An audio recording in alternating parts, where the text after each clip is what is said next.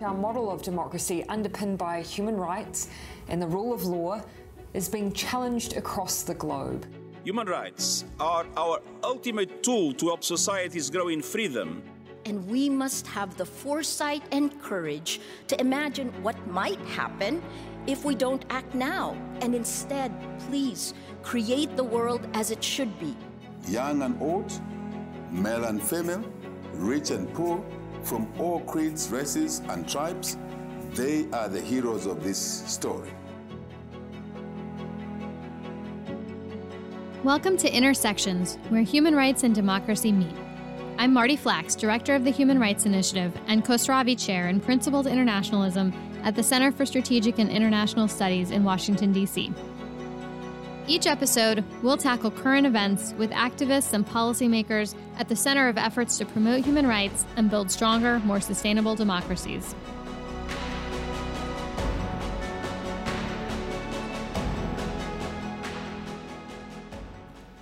On this episode of Intersections, we'll talk about the global reverberations of the murder of George Floyd nearly 2 years ago, and in particular, how that has impacted efforts to address racially biased policing in the United States and Europe.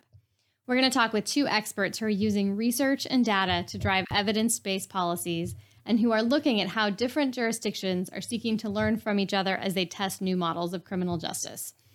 We'll first speak with Dr. Tracy Kesey, co-founder and senior vice president of justice initiatives at the Center for Policing Equity.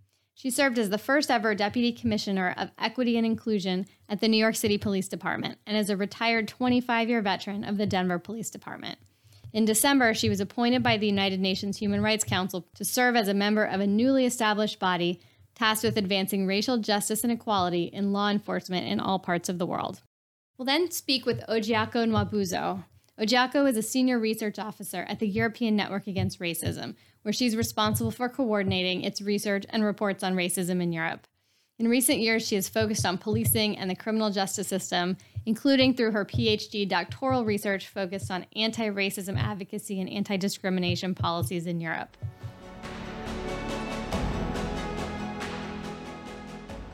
Dr. Kesey, thank you so much for being with us here today. We're so grateful to have you. Thank you so much for the invitation. Good to be here.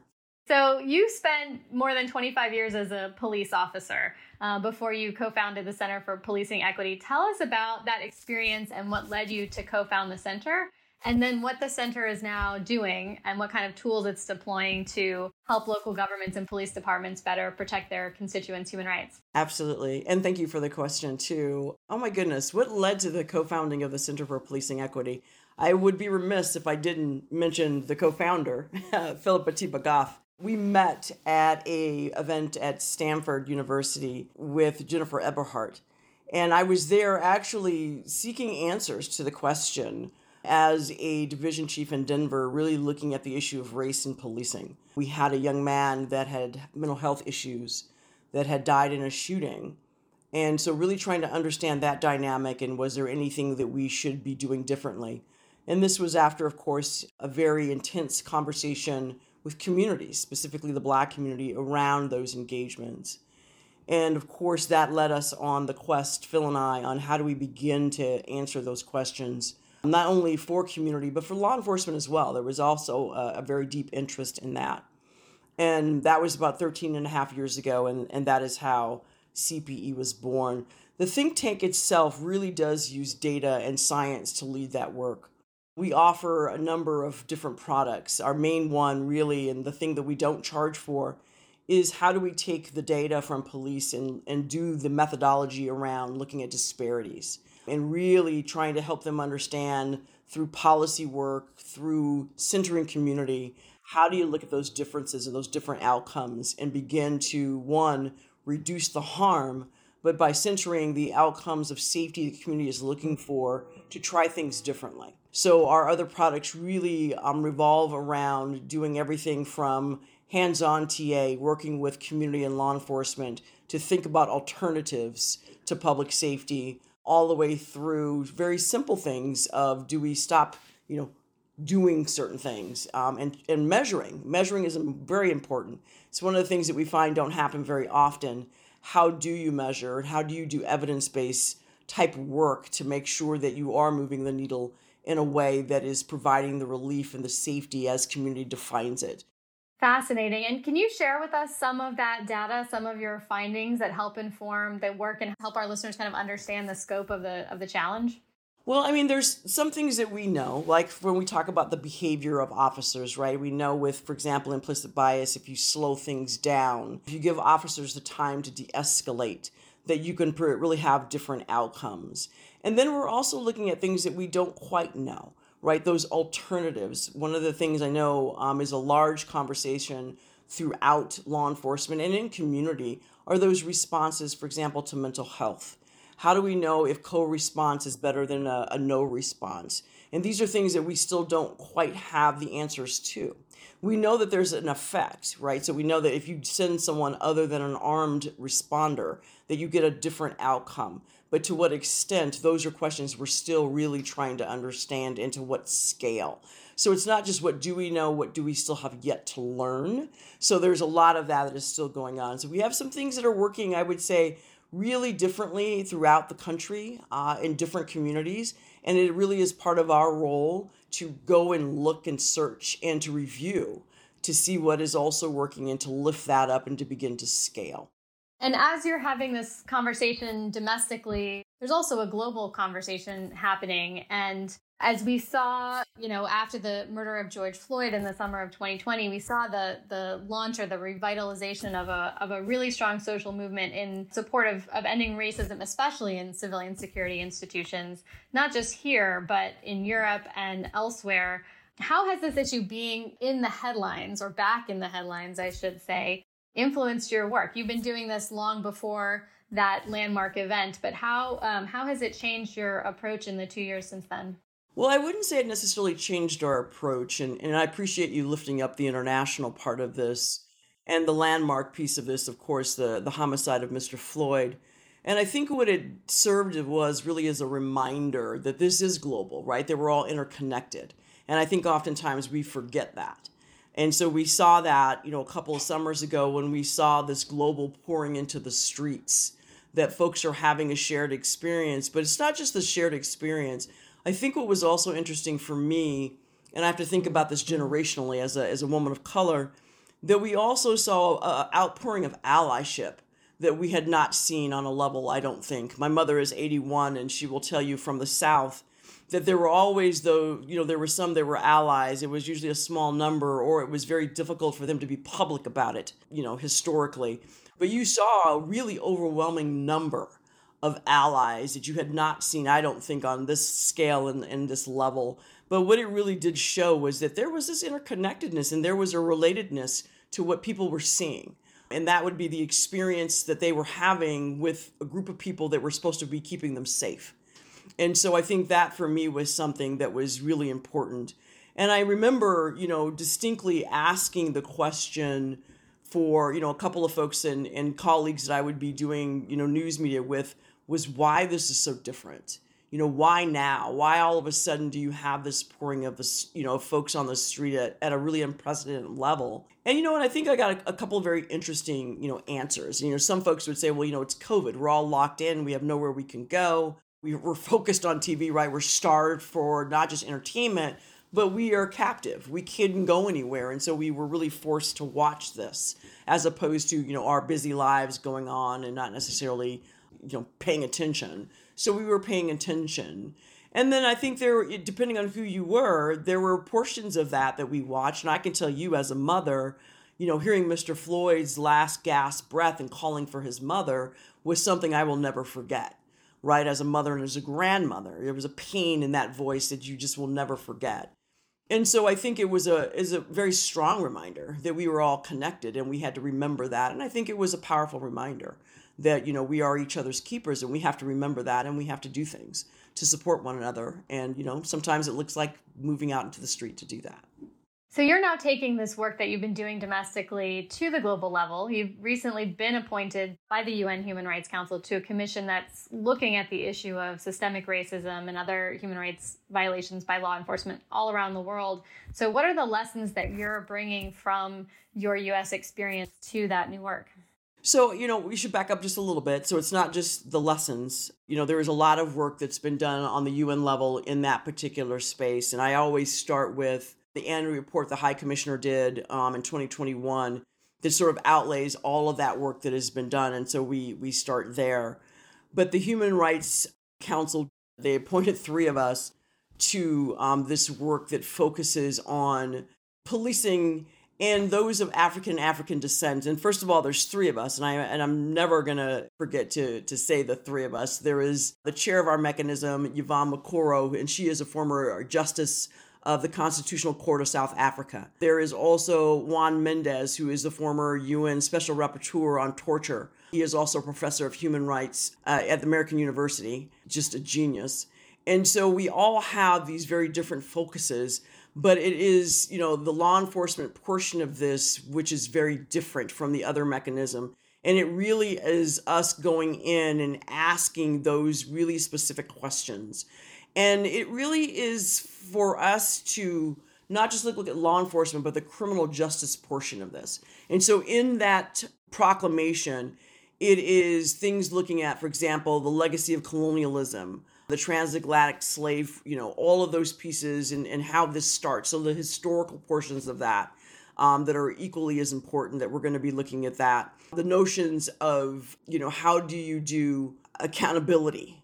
All of that. I mean, we hear these things, in the United States, but they are true globally. How do you hold folks accountable to that? We talk about systemic racism for, Africans and those of African descent in regards to how are they interacting with law enforcement. So you're talking about racial profiling, other low-level enforcement, whether or not you're talking about policy, laws, any of those things in regards to how you enforce those. You're looking at white supremacy. You're looking at systemic things, so not just law enforcement. You're looking at prosecution, so all of those things. You have issues of trust, right? We hear that here in America as well. Oversight. So there's, those things. And then there's also data, which is important to the work that I do, right? How do you disaggregate that data and what does that look like?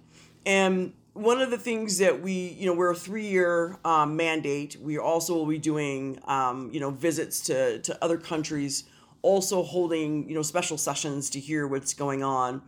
And I think what's important is that we are also building upon the work that other mechanisms are doing. So it's really coordinating that work and not making sure that we are not repeating. So we have spent our last, since our appointment, really meeting with other mechanisms and hearing about their work and asking those really critical questions about what's being done, what's the focus and what's been happening, and really just trying to sort of lay our foundation about what our focus is going to be and where we're going to begin the work.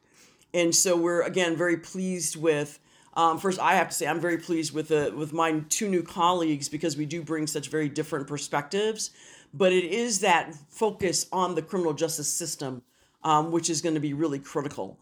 And it is not just about, for me, exporting what's been done in America, globally, but there are lots of things happening across the country, across the world that we can learn from. And I think it's going to be a combination of those things.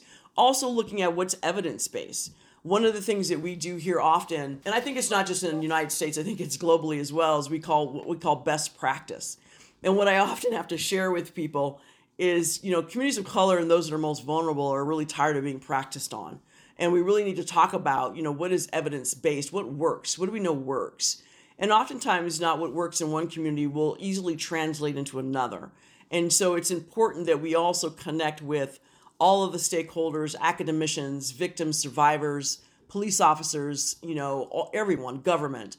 So all of the conversations and the interconnectedness, again, of those systems are going to be really important to sit down with and to understand and to really clearly have a really good understanding of what the blockages are.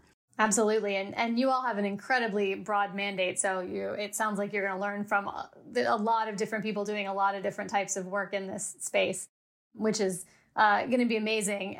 3 years does not seem like enough time for you all to wrap your heads around all of this. But I did want to ask, to your point about the U.S. learning also from what's happening around the world and the incredible amount of work that's taking place.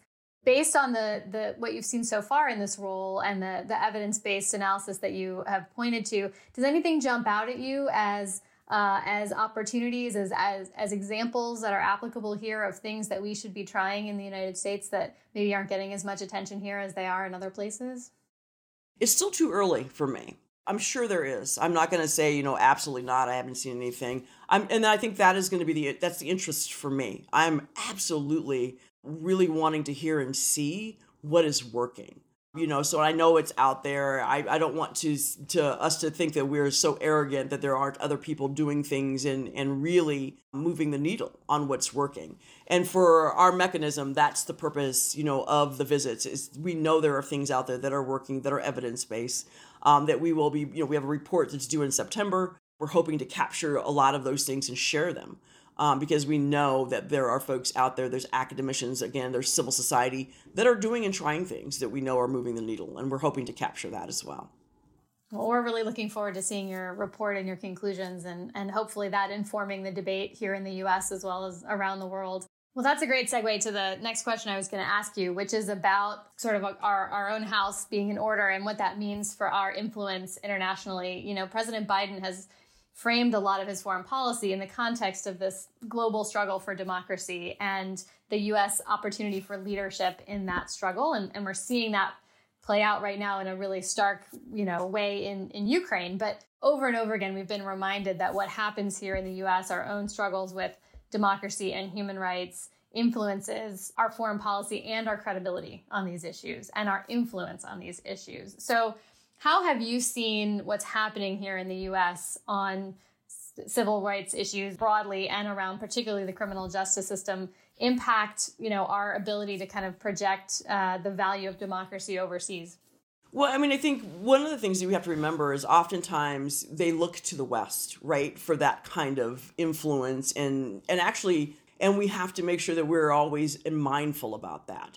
And especially in policing, because we see that a lot, especially with our larger organizations. So when you think about New York and LA, and oftentimes Chicago, Seattle, they often look to the West for that type of guidance.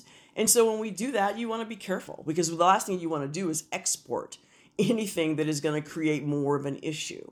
And I think that kind of understanding does help you sort of mitigate that legitimacy problem. And I think the other part of this too, when you're talking about legitimacy, is making sure that we check our own arrogance around it, right? And acknowledging that we're not perfect. And I think that does help. And saying that, look, we might not have it right, but here's what we do, and here's what's at the value in the forefront of what we're thinking about when we're doing it. And I think what you just mentioned is it's 100%. Making sure that we're self-checking, every time we talk about this and every time we own up to it and when we talk about it. You'll hear folks, say, well, you look to the West. One of the conversations I just left prior to joining you was the conversation around, the George Floyd Act hadn't passed. And and owning that, it's like, well, we own that, but we also know that policing is local, right? And we also have to be able to say, there's only a certain amount of things we can control.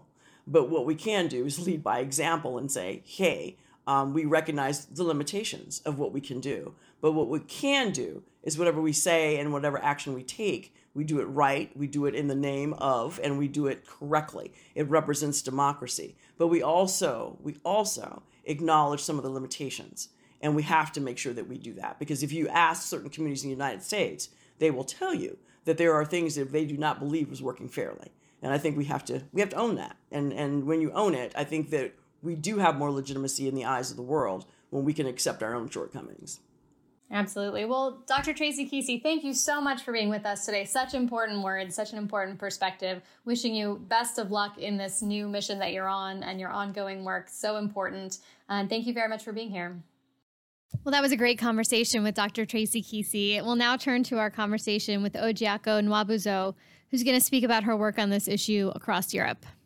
Ojiako, we're so happy to have you with us today. So to start with, tell us about the European Network Against Racism and in particular the work that you're doing on promoting respect for human rights by security services.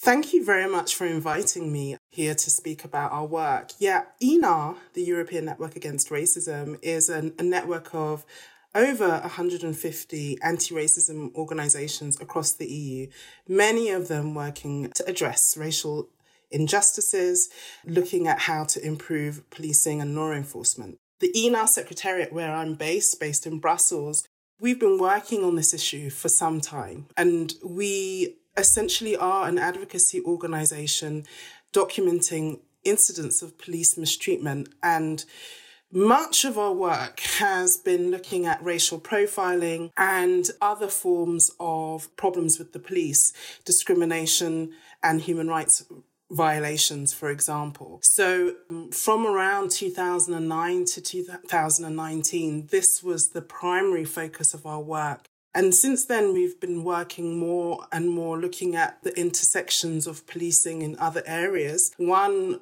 major area is looking at artificial intelligence, the use of artificial intelligence by law enforcement. And then also, much more recently, we've been looking at police brutality, and we have focused on that in the last couple of years, which is very interesting because we had an idea to focus on police brutality probably in 2019.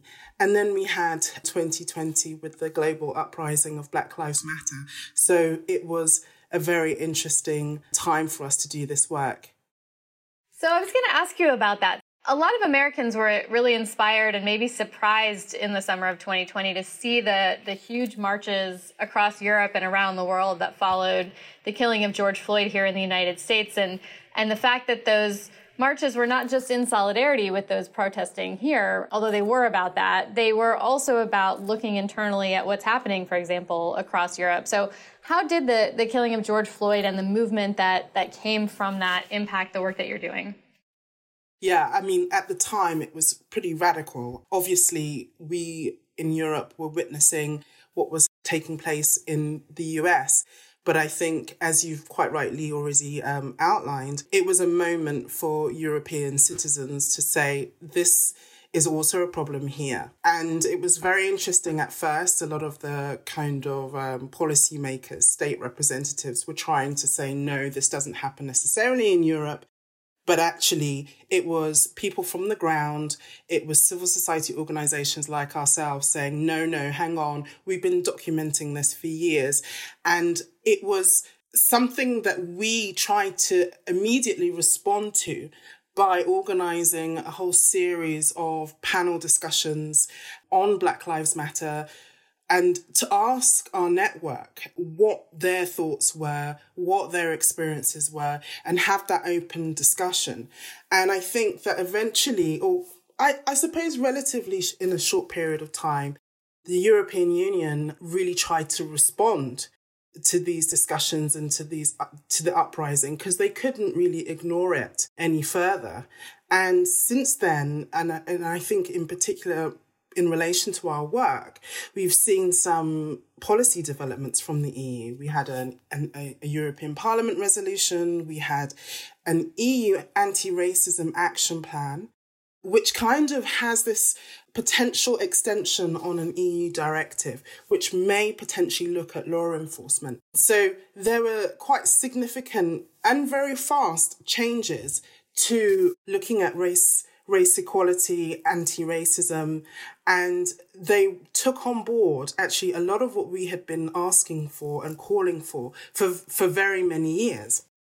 But we are also thinking of more of the longer term implications, because of course this EU action plan does address racism and law enforcement, but we are thinking about how society is structured and how the police needs to be reconsidered as a concept. And I think this is where our work continues to this day, really.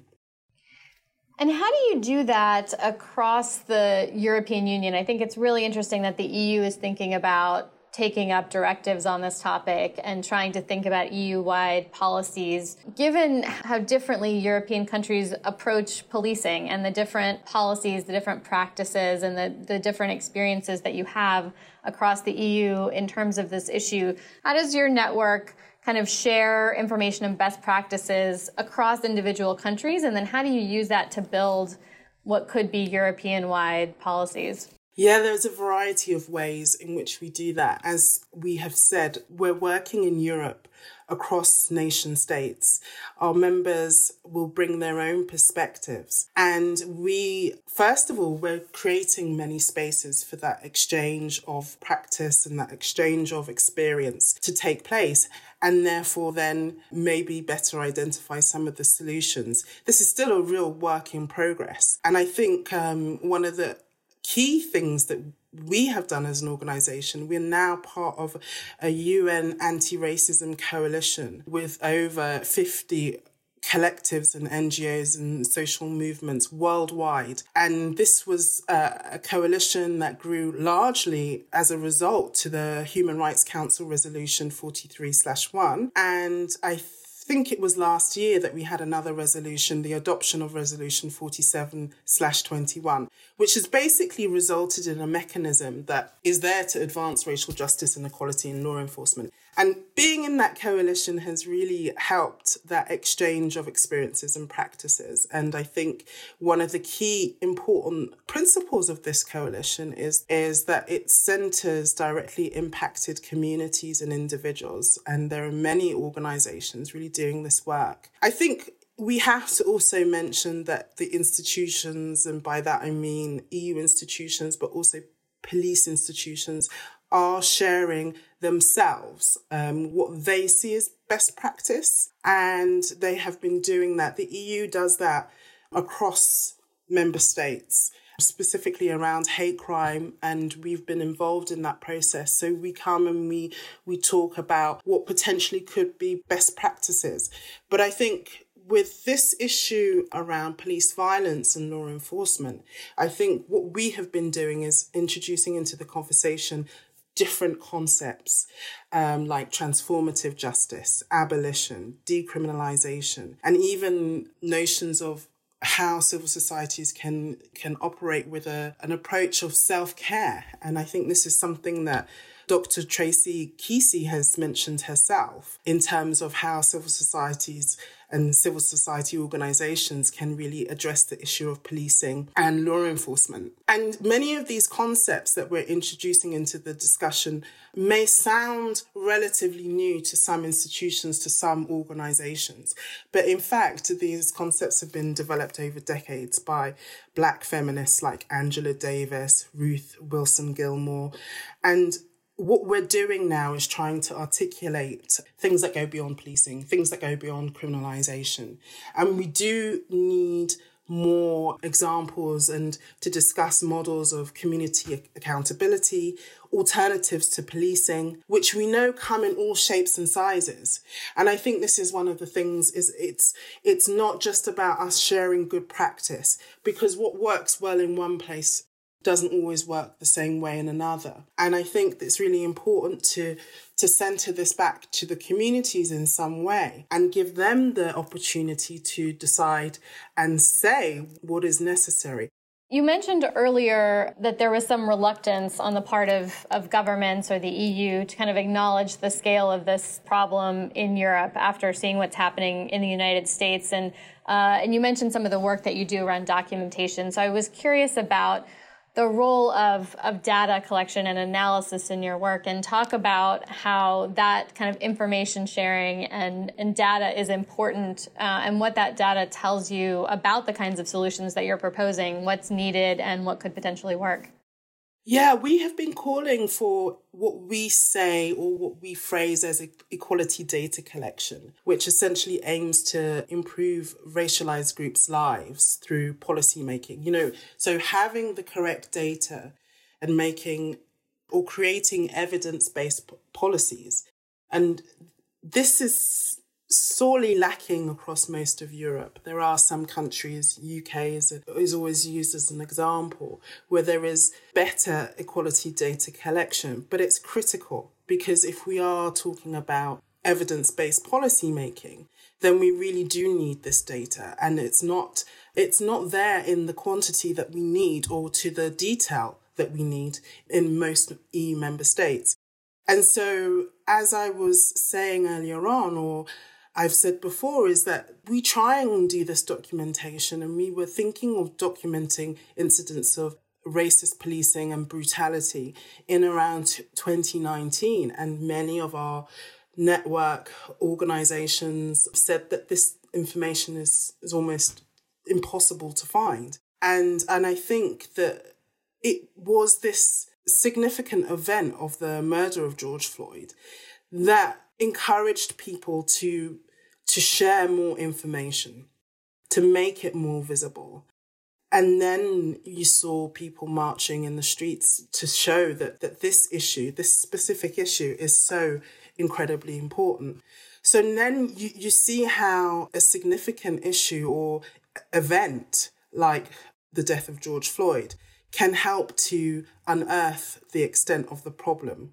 More recently, I think, in terms of data collection, and I go back to the UK because it is an example often used, we had an incident of a child Q, who was strip searched in a London school by the Metropolitan Police. And this was a young black girl. And I think this was, again, another significant incident which called to attention that this happens to children. So we see that there is a problem with policing in schools and a problem with policing racialized young people and children. And since then, there is now more data that's come from the Metropolitan Police to show that actually most children who are strip searched come from racialized groups. And lastly, really, it's just about the evidence that you can collect on the impact on some changes in practice. And this is one of the things that I have looked more so to the US than probably anywhere else, because there have been significant reforms in policing over the years in the US in terms of racist policing, introductions of body cams, etc. And then the data and the research shows that these reforms may not be making as much of an impact as is required to address the issue. So then this is also really important information that we need to have. So I want to take a big step back, the big picture, and return to a point you made early on about how interconnected issues of discriminatory policing and violence are with inequality in society and sort of building an inclusive democracy. So we're watching right now in Europe a battle for democracy, literally in Ukraine, as they fight back against this military aggression by Russia.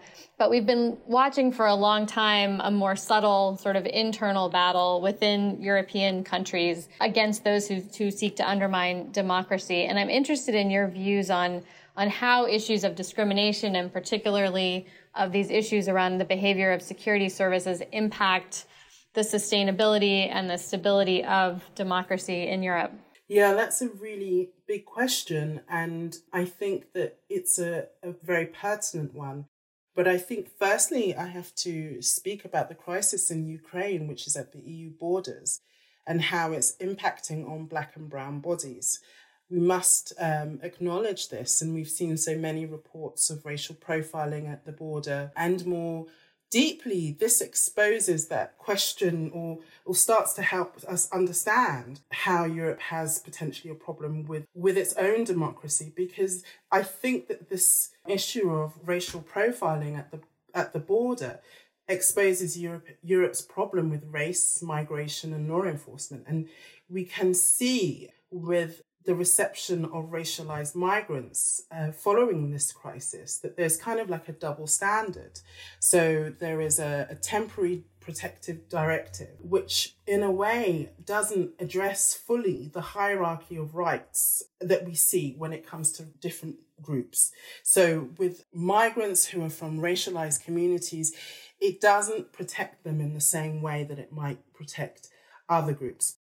And what impact do you think that this issue has on the ability of European countries or the United States to message about human rights and democracy overseas? Both the US and Europe spend millions of dollars on external assistance to security services around the world, including training on things like human rights practices. but also, trying to demonstrate global leadership on human rights and democracy issues and build, what President Biden has described as a global coalition on democracy and to push back against authoritarianism. How do you see these issues around discrimination and behavior by security services impacting our ability to message and to lead on that front? Well, I think we have to ask ourselves, what is law enforcement for? What are we trying to do here with the use of law enforcement? And one, if the answer is for communities to feel safe, for example, or to have these democratic societies where we can live in safety and can participate in society. In some ways, this is the idea of what policing is there to help enforce and protect. But in other ways, I would say that that's not what they do. Essentially, we need to look at how these institutions are really oppressing certain groups. Absolutely. Well, thank you so much for this really insightful conversation. I learned a lot from it, and I appreciate you taking the time. Thanks so much for being with us.